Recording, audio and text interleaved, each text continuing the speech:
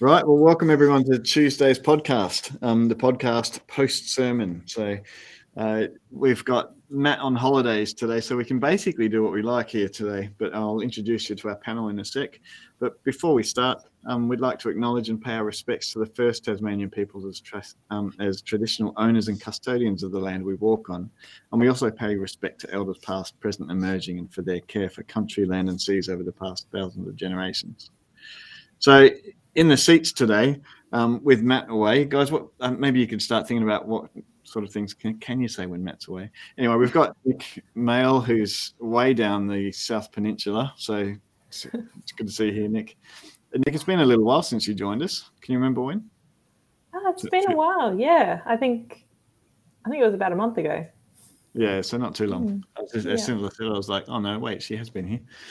And then John Bignell from Lindisfarne, the Holy Island, and Herbert from the smartest place in Tasmania, Cambridge. Cambridge, yeah. Which is great. I lived in Oxfordshire for 18 years, and the rivalry between Oxfordshire and Cambridge can actually get violent. Anyway, different Cambridge. There's not that many uni students out there, I don't think. All right. So, guys, welcome. What have you been doing today so far? Looking at the rain. Mm-hmm. Yeah. Oh, well, we managed to do our walk before the rain set in, and even got half an hour out in the garden. We're trying to do that every day, half an hour, just to start whipping it into order. It's a bit chaotic at the moment. Mm-hmm. So, that's what, and a few other things. Nice. Nick? I've just been working from home today, so on the computer most of the day, but not too bad when it's drizzly and grey outside. And what we should say is we're recording this on Monday afternoon. So if it's not rained today where you live, it's because we are yesterday. And what can we talk about while Matt's not here? Should we talk about his new Father's Day jacket that he showed off at church yesterday? He was very proud of it. Does he bring it out every year? Yeah. Is it one apparently this is a new one. I wonder if he gets a new one. Yeah. So, Matt, if you're listening, you looked dapper yesterday. All right. Now, we've been going through the teaching. I think a new shirt as well. He had a new shirt? I think a bit more observant. He had a new shirt as well. Okay. Yeah. Wow. Okay. Good. All right. Now we've been looking at the teaching of Jesus in our sermons for quite a while. I was talking to someone this morning, and they said, "What? You're still in Matthew? Weren't you in Matthew last year?" And that's true, but there was a different series back then. So this series we're looking at the teaching of Jesus, and we're especially focusing currently on the parables. There's I think it's 4 parables that we're doing in a bit of end time teaching, or end of I keep saying end time, end of an age. End of an age is what I'm looking for. So that's the thing. Now this sermon I was speaking this time, so I'll interview myself in a minute, and but it'd be nice to read through that passage first. So Nick, you've got Matthew 24. Is it? Can you remind me of the passage? Matthew 25. 5. So Matthew 25 from verse 14, and it's the parable of the 3 servants in this version, but sometimes known as the talents as well. So it says from verse 14, "Again, the kingdom of heaven can be illustrated by the story of a man going on a long trip. He called together his servants and entrusted his money to them while he was gone. He gave 5 bags of silver to one, 2 bags of silver to another, and 1 bag of silver to the last, dividing it in proportion with their abilities. Then he left on his trip. The servant who received the 5 bags of silver began to invest the money and earned 5 more. The servant with 2 bags of silver also went to work and earned 2 more. But the servant who received the 1 bag of silver dug a hole in the ground and hid his master's money. After a long time, their master returned from his trip and called them to give an account of how they had used his money. The servant to whom he had entrusted the 5 bags of silver came forward with 5 more, and said, Master, you gave me 5 bags of silver to invest, and I have earned 5 more. The master was full of praise. Well done, my good and faithful servant. You have been faithful in handling this small amount, so now I will give you more responsibilities. Let's celebrate together. The servant who had received 2 bags of silver came forward and said, Master, you gave me 2 bags of silver to invest, and I have earned 2 more. The master said, Well done, my good and faithful servant. You have been faithful in handling this small amount, so now I will give you many more responsibilities. Let us celebrate together. Then the servant with the 1 bag of silver came and said, Master, I knew you were a harsh man, harvesting crops you didn't plant and gathering crops you didn't cultivate. I was afraid I would lose your money, so I hid it in the earth. Look, here is your money back. But the master replied, You wicked and lazy servant, if you knew I harvested crops and I didn't plant and gathered crops I didn't cultivate, why didn't you deposit my money in the bank? At least I could have gotten some interest on it. Then he ordered, Take the money from this servant and give it to the one with the 10 bags of silver. To those who use well what they are given, even more will be given, and they will have an abundance. But from those who do nothing, even what little they have will be taken away.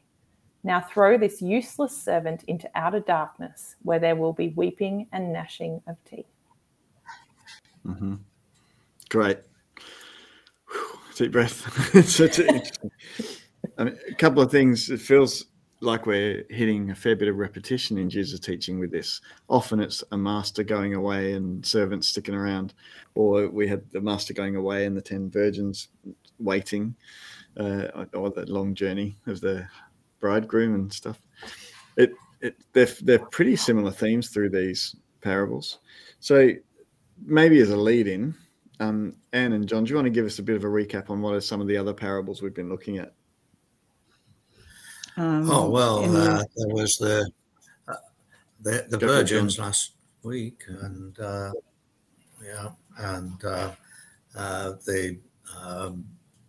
before that it was a more generic thing about the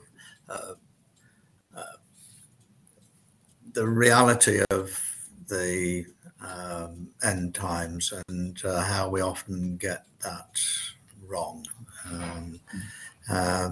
So it's actually put together quite a good picture of these things. And for me, the theme that's run through it is this thing about judgment, which you brought home yesterday. That we don't like to think about judgment. As Christians, we're often very focused on God's love and things like that, and we don't think about judgment. And I've read, the parable of the talents how many times in my life, and this is a judgment is not always to the fore. So I think it's been a very worthwhile series. Yes, and I guess a couple of the other parables that we've looked at in the context of waiting and the end of the age were, there was the wise and faithful servant who was left in charge of the household, and he and compared to the wicked one, and the difference between the two was that the wise and faithful servant fed and cared for the needs of the people in the household of the kingdom. And whereas the one who was wicked thought, he's never coming back. I'm just going to do my own thing, and sort of wielded power to suit himself rather than to meet the needs of the people that he was responsible for. And so there was that one. And then there's also Jesus also talked about the burglar who came in the night. And if the master of the house had known when the burglar was coming, he would have been ready for him. But we never know. And things happen, our lives go on as normal, and that's how we just need to be prepared. We need to be ready, and we need to be watching, and not take for granted that our lives are what they are, and they're going to stay that way, and Jesus is never coming back, kind of thing. Because if we knew at 2:37 a.m. tomorrow morning a burglar was coming to your house, you would be right ready and prepared. Yeah. I'm not going to ask how you would prepare for that burglar. It might get a bit dark very quickly, but you'd be ready. And Jesus says that, because that's the constant theme I've been hearing as well. John, you're exactly right. Judgment is there in each one of them. Like some of the judgments that the wicked servant will be cut to pieces. And I don't know if that means figuratively or literally. But one thing worth mentioning is these parables are hyperbole, and it's important not to take them as literal. These are a picture of what it's like, what it's going to be like, or what it's like to wait. Yeah. So the judgment's rough, but also there's a consistent thing of wait and be prepared, be ready. Don't get caught out. It's kind of something I get from several of these parables. Are there any other themes we've been seeing coming through? Or just one chapter ago, it talked about how two people will be in a field or grinding wheat, and one will be taken and the other will be left. And it was a pretty poignant warning to be ready, because you don't know when it's happening, and you don't know who as well who's going to be going to. So it's going to come upon people as they're just going about their day to day. And I think you drew that out in this week's sermon too, Dan. Yeah. It's a tricky one, because was it 3 weeks ago? Matt was apologizing for manipulation around this stuff of, turn or burn or fire and brimstone sort of teaching, and apologizing for spiritual manipulation pushing people towards the gospel. But gee, there's an awkward line here of, well, there is, you're going to be held to account, is what these parables teach. There is judgment coming. You will be held to account. And so there is a thing of, this is serious, and I know it's hyperbole. It's Jesus illustrating what it's like, but the point of the story is there will be accountability and judgment. So there is that part of it, which is very clearly in Jesus' teaching. I think the other thing is that is true, but when you look at the parables, the other part of it is there's a generosity that's apparent in all of them. From when we looked at the sowing of the seed, the wheat and the weeds growing together, there's a sense in which when the farmer sows, or the master gives out his largesse, his all his goodies, he's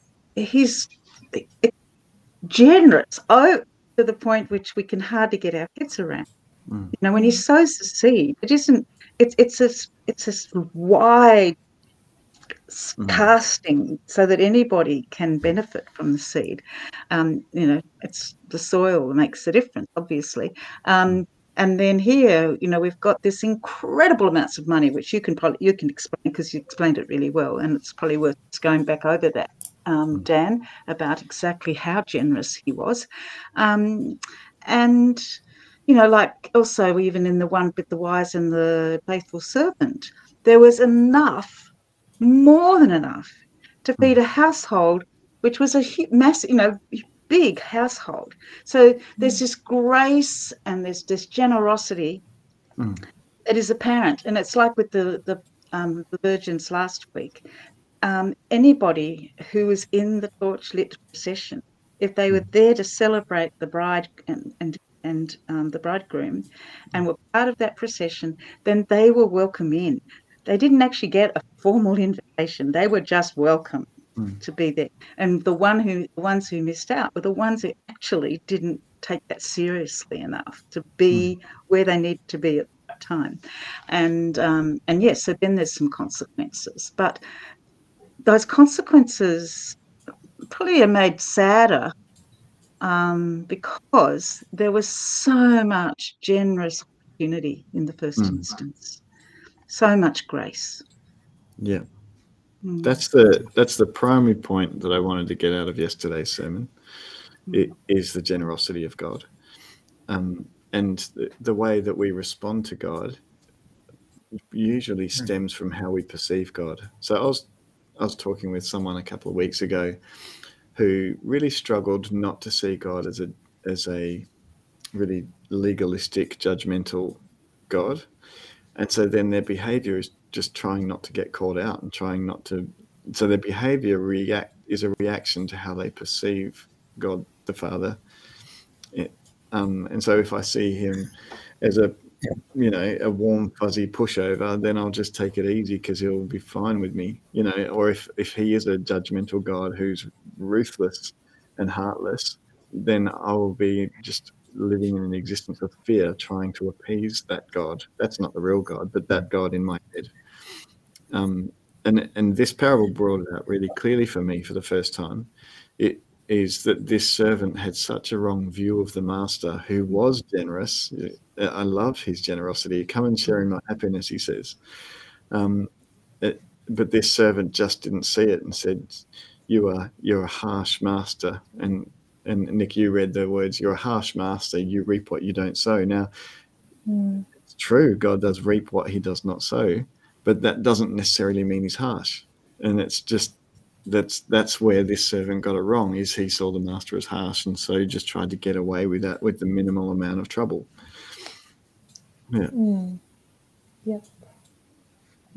Yeah. Any response? Yes, this idea that we need to do good works out of fear is obviously totally wrong, and because too the James passage, and I thought you did a very good job at explaining that. Well, it does lead us to my main mistake in the sermon. Did you guys hear my mistake in the sermon? I talked about this passage, and then I said, and Paul jumps on the bandwagon, let's read James. So today someone came up to me and he said, was Paul writing a letter to James? I'm pretty sure that. It actually made my brain do that for a second too. Hold on a second. So James wrote the book of James, which is quite surprising, as opposed to Timothy, which was written by Paul. It does get confusing, but my brain was elsewhere. That was quite funny. Sorry, John, is that the Protestant 3-step rather than the Protestant 2-step? Yeah. So I this week I've come up with this term of the Protestant 2-step, which is a funny one. Does someone want to explain what that is? It's the concept that sorry. No, go on. I've got it written down somewhere here. Hold on. It's faith and works. The concept that, well, we're being told that we have to there will be judgment, and it's based on things that we've done, but that's not how we get salvation. Salvation is available through the atonement of Christ, from his suffering and his death and his resurrection. And that's where we get our forgiveness from. And it's not just about works. We can't work our way into heaven and our salvation, but our salvation should produce good works, and it's the evidence of our really transformed life. And so it is a bit of a shuffle to go from we've got a completely forgiving God and loving God, and yet there's this judgment, and we've got a bar to jump over or something like that. But that's not how we earn our salvation. Nick, and the whole thing around this has to be covered by grace as well. So the actions in our faith life have to be grace filled. Yeah. Nick, do you have anything from your I'll probably experience? be touching a bit on that next week. This area. John's obviously got a slight delay on his line, so Yeah. I keep interrupting you, John. Sorry, but just your experience of what does it mean to have faith, to be saved by faith, but also faith without works is dead? I think it's something that we all really struggle to reconcile, because once we understand that our salvation is complete just in our belief and our salvation through Christ, then reconciling the fact that works should come as well, I think our human minds just really struggle to reconcile the two. It's one or the other, but to find the balance and to do that little two-step and a shuffle that keeps you on that line can be really challenging. And I think a lot of people do end up going too far one way or the other. It sort of ends up being this pendulum where we swing and we're like, no, it's all good. I'm saved by faith. And then we swing back and we go, oh, but that should be displayed through works. And then we get too fixated on the works and we put all of our worth in that instead. And that can't take away our salvation, but it can distract us. And I think we lose out when we don't actually allow our faith to be worked out through us. It talks about faith without works being dead. And it's, for me, I'm quite metaphorical in my thinking. And I think of a ship that's dead in the water, a becalmed sailing ship, or a boat that's broken down. It can't go anywhere. And once your faith is actually under power, it's underway, that the wind is in the sails, it's such an enriching experience to be on a ship that is moving. And I feel like our faith is the same. When we allow what we believe and what's at our core to actually flow out through our works and the way that we operate and interact with others, it enriches their lives, but it also enriches ours. And I think you see that when people have the balance, it's really obvious. And we all are guilty of swinging too far one way or the other at any given time. But you really do notice it when people have got that balance at any given time. You sort of look at them and you can tell. Yeah. Yeah, let's stick with this for a minute because I think this is important. Have you guys got any experience or thoughts around that balance of works? Or are there times in your life, seasons, where you've got it wrong?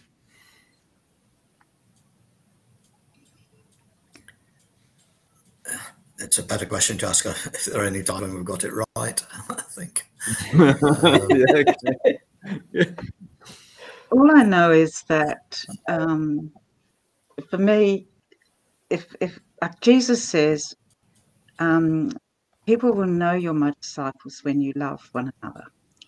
As I have loved you, so you love others, and so I think that's the measure. And the thing is, and I do like that this parable, the master recognizes what we can do and what we can't do. And I thought you brought that out beautifully yesterday, that God is not going to require something of us that's beyond our capacity to do. He looks at what our strengths are. He looks at the person that, with the abilities and the natural gifting we have, our capabilities, but also that with the Holy Spirit at work within us, we actually receive this supernatural boost as well, which is by grace. And the whole point of those is to use them to love others, to love one another. And yeah, we don't always. But when he calls us into a life with him and doing things with him, he calls us according. He knows where we're weak, where we're strong, and it seems to me that that's where the grace is part of that. That he put. There's nothing we can't. Where we are, what we're doing. Yeah, we can get it wrong sometimes, but God has put us there because in our little bit of garden, our little bit of the workplace, our little bit of the playgroup, mum's playgroup, or wherever we happen to be. That's our little bit of space God has placed us in. And I remember reading one day in Ecclesiastes that the most God wants of me is to be productive where I am. I mean, that's very much a paraphrase, but as along those lines, eat, drink, be merry, and do what God's given you to do. Be the person God's made you to be, kind of thing. And we may not always get it right, but I think we just lean into seriously doing what God, that love business. And I know I'm talking here, but one of the I did read a guy called Calvin Miller on one occasion, and he was talking about too often what churches will do, what people will do is focus on, oh, don't do that. I have to stop doing that. I have to break this habit. I have to not do this, that, and the other, blah, blah, blah. And we beat ourselves up rather than if we see the master as the loving, gracious, generous God he is, and Jesus, his example of love and what that looks like, saying you can do this because I've sent my spirit to empower you, then where am I going with this? I've lost my train of thought. Shivers, it's completely gone. It was a good half point, though. Yeah, it was. Yeah. What was I saying? What you were saying, Anne, actually made me think. I've just looked up I've got an app on my phone that I do my quiet time through each day, and it gives you a quote and then a Bible passage and then a devotion that goes with it. And the quote a few days ago was, if God calls us to a task, he will then qualify us for the job. And it came back to me as you were talking just before, because it's so true. God will give us things that we can do, and unless we step out in faith and do them, we're never going to know that we're actually qualified, because he actually equips us in the moment and at the time to be able to step into that calling. We're not necessarily equipped beforehand. He will actually qualify us for it when he calls us. Yeah. And that's a terrifying thing, but it's so true. And we don't see that, and we miss out on that unless we're actually willing to step out and operate in our faith, not just sit in it. Yeah. And that was the other part of the point I was going to make too, that we can focus on what we can't do or trying stuffed up again, rather than I can do this, and I want to do this. My desire is to do this. And when you work out of your desire to love God and serve God with all your heart, mind, soul, and strength, then it will flow. It will come. Yeah. Yeah. And that, from my experience, 2011 was a pretty rough patch for me. We just had our fourth child, Bridie. Let me just put it this way: if Bridie had been our first child, I don't think we would have had a second. So she was a lot of work, and it was really a lot for me to emotionally manage. I was also at the time watching Fusion, the organisation that I'd really committed my career to, just implode at the same time. Dropped to a third of its size in a year. It was a pretty significant time, and I knew that I was running on empty. So I was doing all the works that I'd always done. I was still performing the works just as I had been, but gee, it felt empty. And I was just running through the motions of trying to continue while I was exhausted and struggling spiritually and emotionally as well. And I think that for me, I don't want to go back to that place ever again. Like that, it's not a nice place to be, where I'm trying in my own strength to be a Christian, whatever the cost. It felt, well, I mean, I think that's where breakdown happens in Christian work. That sort of place. Yeah. And when I contrast, I think that's certainly. Sorry, go on. No, okay. The delay here is a bit difficult. Sorry, John. I'll throw it to you after me.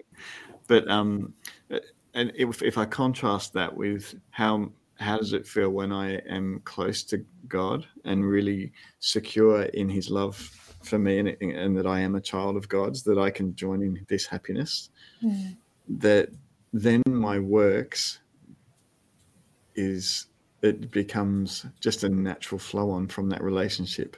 And so I'm not worried about success or getting it right, or I don't worry about I need to be changing the world when I'm close to God, because I just want to faithfully serve Him in His kingdom.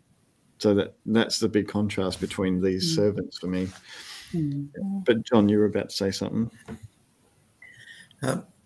Yes, I mean, in my experience, I was involved in the prison ministry for 8 years, and that was so far away from my comfort zone that it was impossible. It was scary, and but during that time, the lesson was to go get out of the way and let God do what He needed to do. And I eventually became CEO of Kairos, and that was a message I was strongly trying to give, was that don't worry about the fact that you've not got the right makeup in your team, or something's gone wrong, or whatever. If we've prepared our hearts well and we brought everything to the table, God took it and ran with it. And there were so many examples of things where people were frantic because the wheels were going to fall off, it was all going to collapse, and things like that. And God took what they had and turned it into an incredible experience, and a successful thing in terms of what we were trying to achieve within the prison. So, the lesson is get out of the way. Don't worry. It's about God working through you, and when you can allow that, incredible things happen. Yeah. Thanks, John. We asked the congregation right at the start of the service, what are the things that you have choice over? So this parable is about the master giving responsibility to the servants. Just very quickly, I'll go through the money thing, but it's not about the money. It's interesting to put it in perspective, because Jesus is telling this story to capture something. Well, I'll do it very quickly, but the NIV Study Bible, you can go and read more about this. But it talks about the parable of the talents. Now, a talent is a talenton, which is just a bag of stuff. Now, the original doesn't say whether it's silver or gold. Nick, I'm noticing yours, it says silver.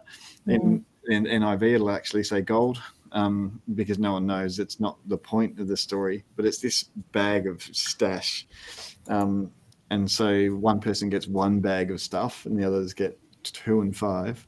Now, 1 talent of silver in another place is 6,000 denarii, and 1 denarii is a day's work. So you could actually employ a workforce of 24 people for a year with the smallest amount that was given, if it was silver. If it was gold, you can take a workforce of about 250 people and create this business. So that's the cheap end of the scale. Take it up to the 5 bags, and you'll actually see Jesus often does this. He talks about, he makes ridiculous sizes and amounts just to make a point. So I also mentioned in Matthew chapter 18, there's a master who the servant owes money to. This servant owes 10,000 talents of gold. And so this is enough money for a mid-sized country's national debt these days. And when the master forgives this servant, I don't think in the parable you catch a glimpse of how big that is, but for Jesus' audience, they'll be like, what? 10,000 talents? And he's forgiving it? What? So it's more to get that sort of emphasis. And this one is the same. The master is giving his servant an enormous amount of cash. So it's $50 million worth if it's the larger sized bag, the 5 talents. So we're not talking about money here. We're talking about resources and things you have a choice over. So any quick response, and then I'll flash up what the church said we could share. I just think that what that says to me is even the person with 1 talent had so much to give and offer and do with the master had given him. It wasn't a meaningless amount. It's not a $10 note. No, and the other thing that struck me, I mean, it might be going a bit off topic here, but at any time in that period of waiting, he could have dug up that talent and he could have put it to use, and he chose not to. He just chose to have excuses as to why not. Anyway.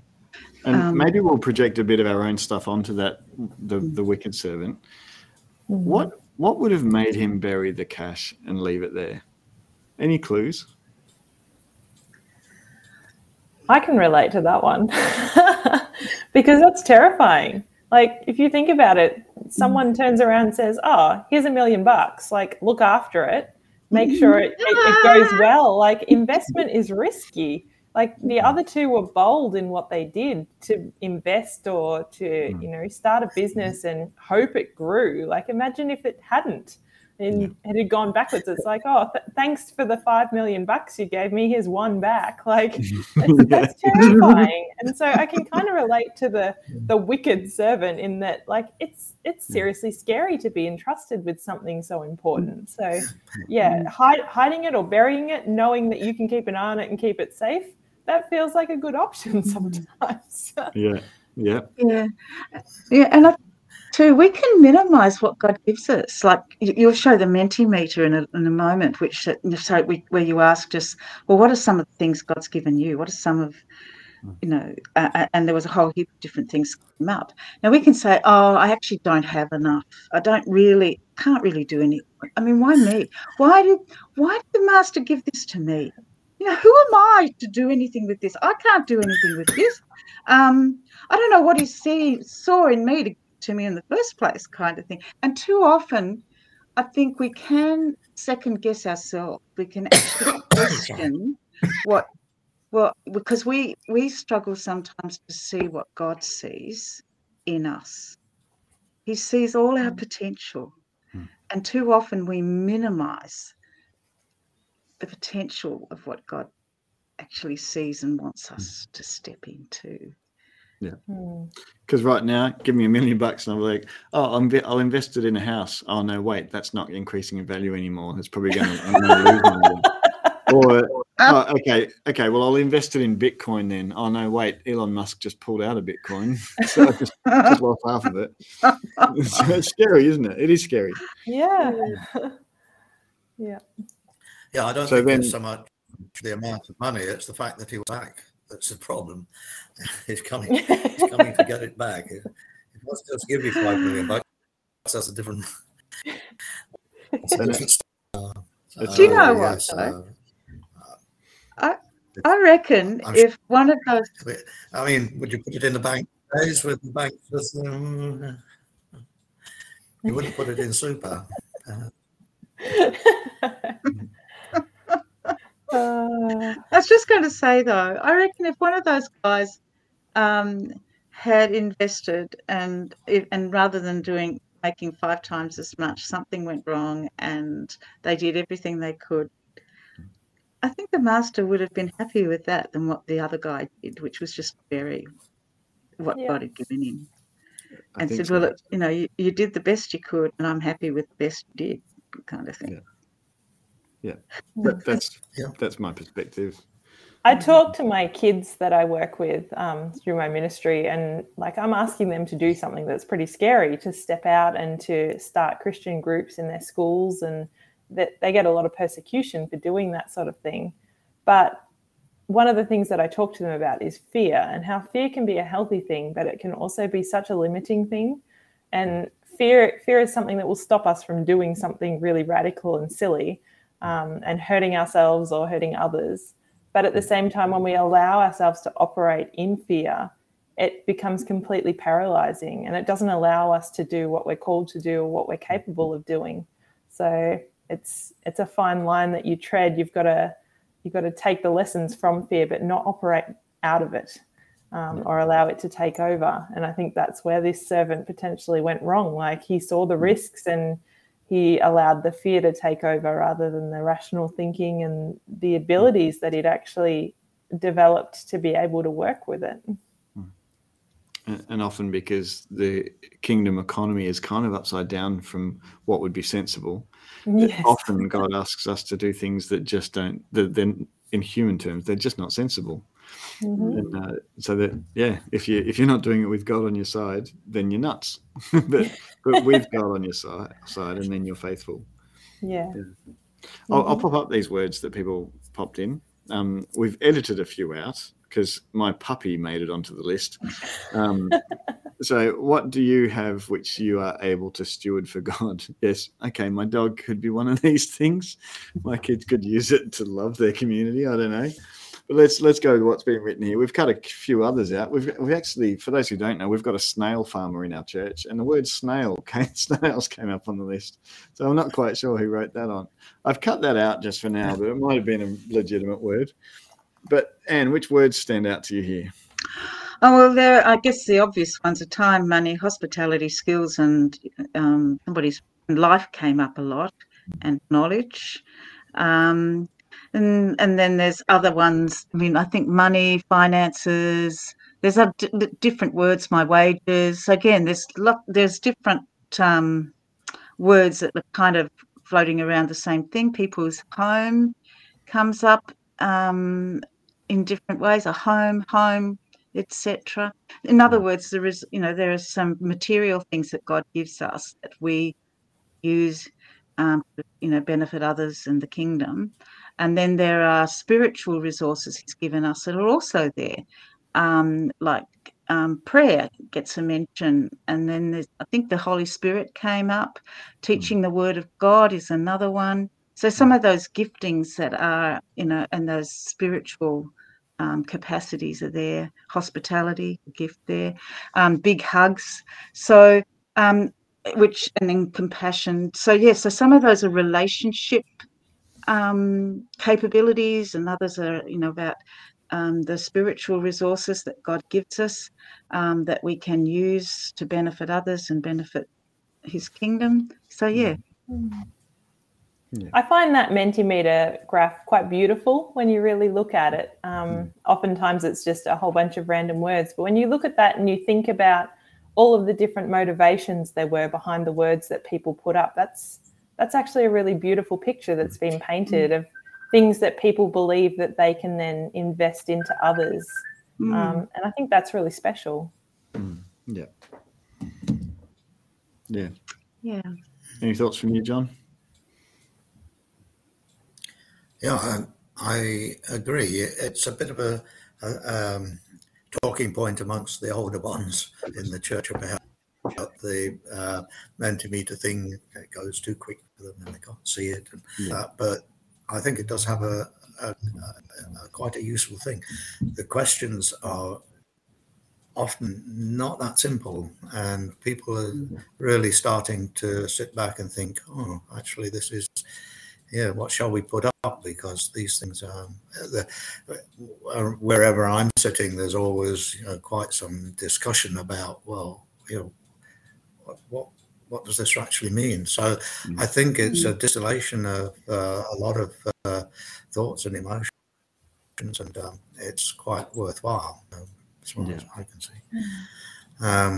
The specific ones, they're the things about skills and intellect and energy and effort that I saw there.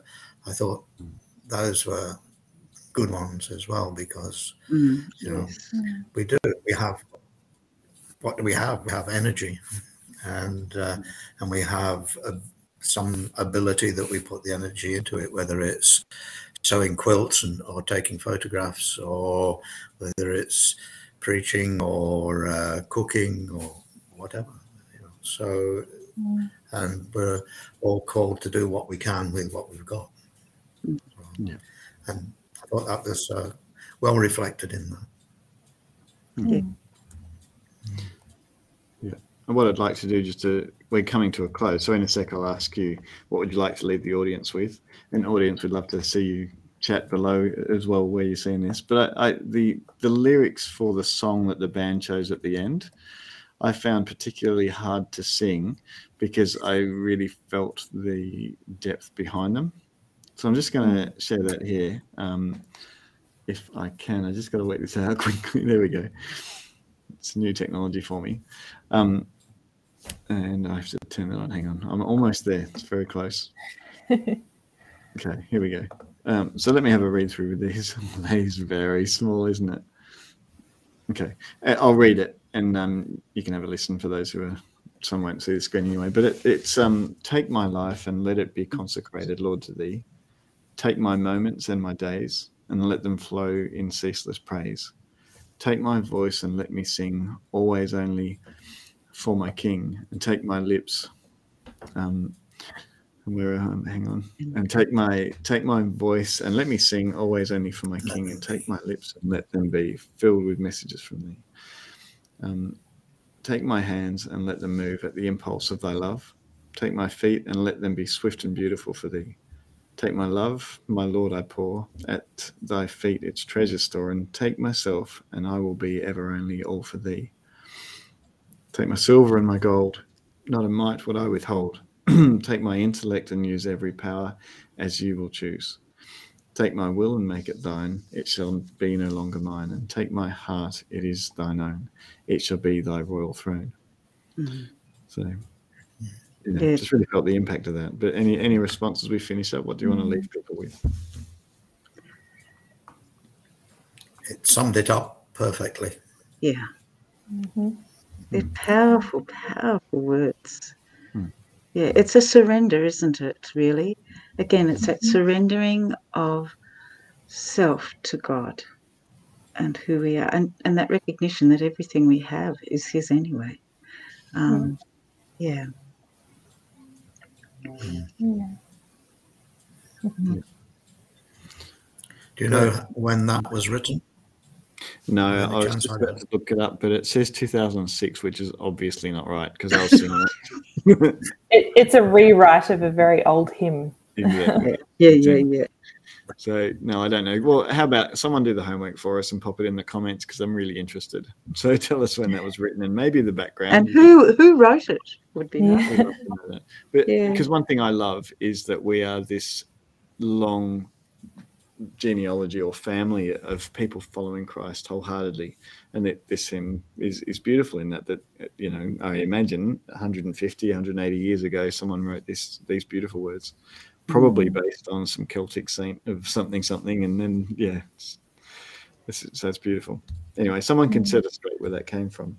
But I think the main thing I was left with yesterday is I really want this sermon and parable to be an encouragement and not I'll never get there sort of demotivator. And there's a risk of going either way. And I think the difference is learn of God's love and stay close to Him. And I think then we enter into His happiness in what we do. And I think for me too, we can minimize ourselves too easily, and I guess if there's any encouragement I want to give people, it is God sees who you are and loves you for who you are. He celebrates everything you are and potential, and He trusts you with your giftings. Like He trusted them. He said, I'm giving this to you because I know you can do it. So if you can't believe in yourself, believe in the man, in Jesus and God the Father and the Holy Spirit, who believe in you in such a deep and special way. Great. Thanks, Anne. We'll leave it there for now. So keep the chats rolling in and we'll look forward to seeing you next Tuesday. John's got the big sermon this week for us. John, got any teasers for us? Look out. All right. Let's leave it there. I'm happy to leave it there. So, gnashing of weeping, gnashing of teeth, and weeping. I'm just going to press the end recording button. Here it comes.